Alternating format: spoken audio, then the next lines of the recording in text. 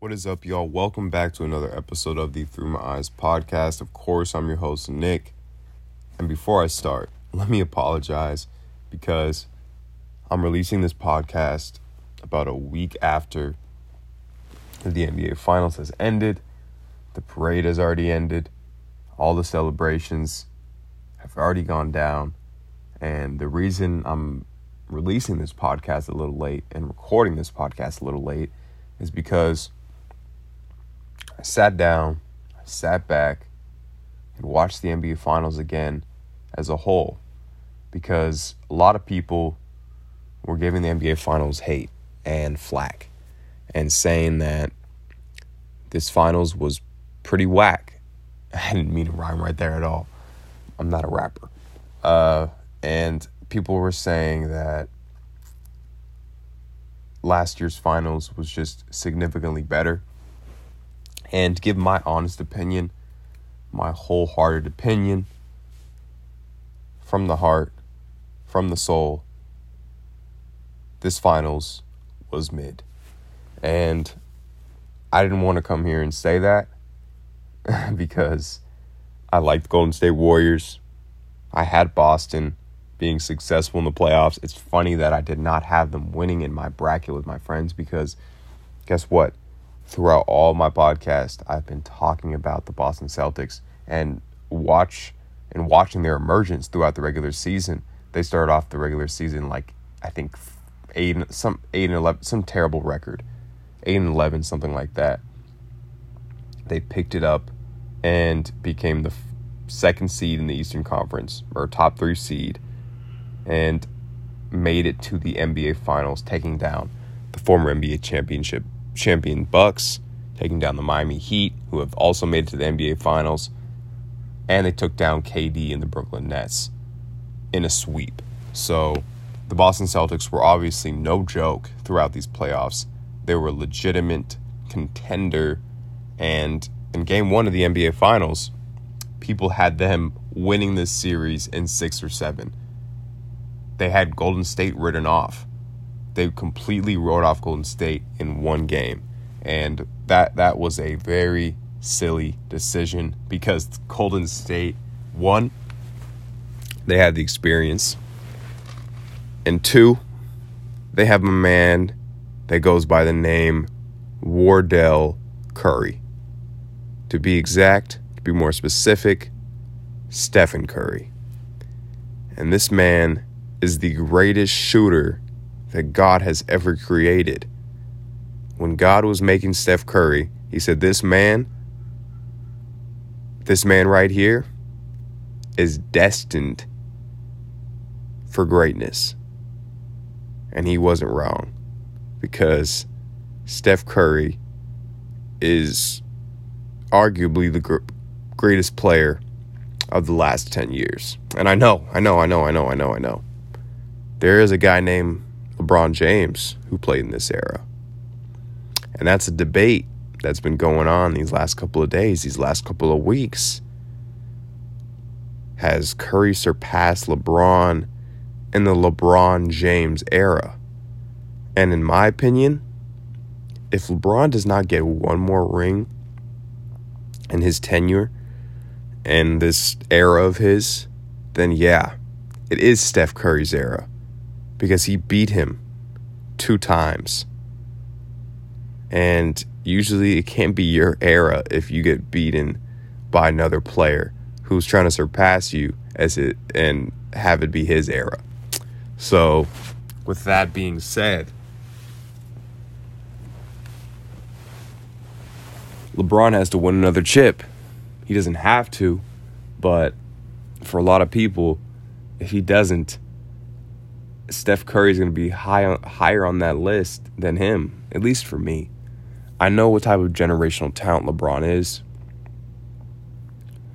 but what Steph brings to the table is so dynamic, and I don't think I would ever pick Steph over LeBron if there was a draft. If I had to pick top 20 players of all time and Steph and LeBron were on the board, I would most likely pick LeBron, just for the simple fact that he's a freight train and still one of the top 5 players of all time.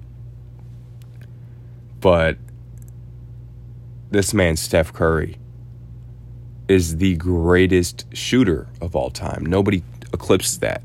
Klay Thompson is a great shooter as well, but he's not a close second.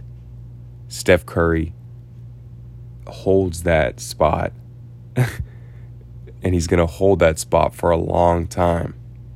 So, with all that being said, it's hard for me to sit here and say that LeBron James is easily the best player of this era, or that it's his era, because there's a light-skinned brother with the name Steph who completely changed that narrative. Obviously, we know Kevin Durant joined him a couple years ago. They won 2 championships. And I don't think you could knock Curry for that. He recruited KD. He didn't go to OKC. He recruited KD to come to Golden State. And that was one of the worst days of my life. If you guys don't know, OKC is one of my favorite teams, second favorite team to the Lakers. So seeing Kevin Durant leave for the Golden State Warriors, for a team that beat us that year, it was pretty rough. It was pretty heartbreaking. And now he's on the Brooklyn Nets. Looks like that thing is going to implode as well. So things just aren't looking good for Kevin Durant. He's getting a lot of backlash, but we're not talking about Kevin Durant right now. We're talking about Steph Curry. And Steph Curry is, what else can you say about him? He's a 4-time NBA champion. He's finally a Finals MVP recipient. And he also took home the Magic Johnson Finals MVP award.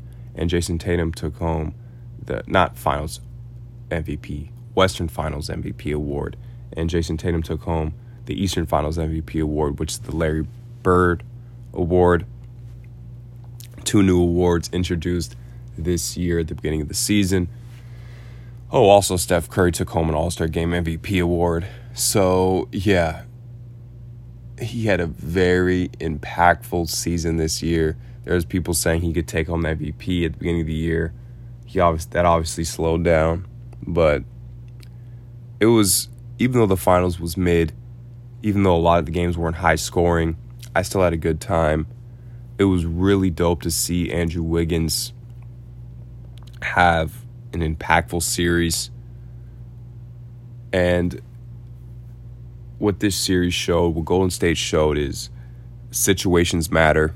Getting where you get drafted really matters. Organization matters. The training staff, the coaches, the vets, all of that really does matter to develop an 18 to 22-year-old young man, because these guys are getting introduced to a lot of things that they have not seen before, had before, or had the experience of. So having players, older players to watch over them, and people just to be a solid voice in their ear is really impactful for these young guys. And I'm happy that Andrew Wiggins is finally in the right situation. He's most likely going to get a nice bag this offseason, a nice little extension, because his contract does end next summer. And he was a pivotal piece for them. It's a perfect match for him. It's a perfect match for them. And I'm just happy that he's getting the flowers that he deserves, and he's in a perfect situation. Because personally, I just like to see people succeed. I know that sounds corny, but it's the truth. Especially players like Andrew Wiggins, who was a dynamic player throughout his whole career. Averaged over 18 points, dunking over people, hitting threes, mimicking Kobe's moves. Everyone always wanted to see the best out of Andrew Wiggins. And we saw that during these playoffs. We saw that during these finals with him shutting down Jason Tatum in the fourth quarter, along with Gary Payton and Draymond Green to help him. But he was the main catalyst for that. He also did a great job on guarding Luka. We're not going to say shut him down, because no one shuts down Luka. Luka is a different beast, but he threw him off his game a little bit, and he deserves credit for that. So, with all that being said, congrats to the Golden State Warriors on being the 2022 NBA champions. They aren't going anywhere. Boston's not going anywhere. They're going to most likely keep that same core together, add a wing or two here or there just to sharpen things up a bit. So that is my podcast for today, y'all. Hope you enjoyed it. Deuces.